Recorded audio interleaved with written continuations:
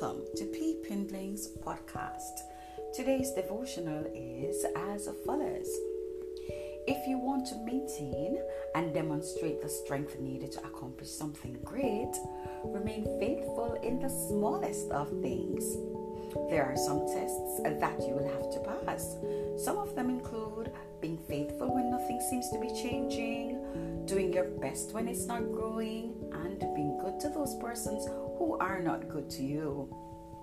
It is true that in the middle of a tough test, it is easy to lose focus and sit mindlessly, wondering and wasting time, thinking of other things, wishing the test was over. But remember, persistence is vital to successful test taking.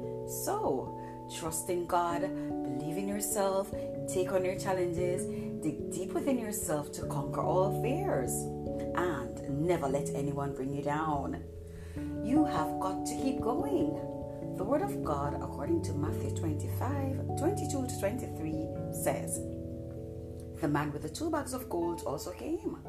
'Master,' he said, 'you entrusted me with 2 bags of gold. See, I have gained 2 more.' His master replied, 'Well done, good and faithful servant. You have been faithful with a few things. I will put you in charge of many things. Come and share your master's happiness.'" Trusting Tuesday.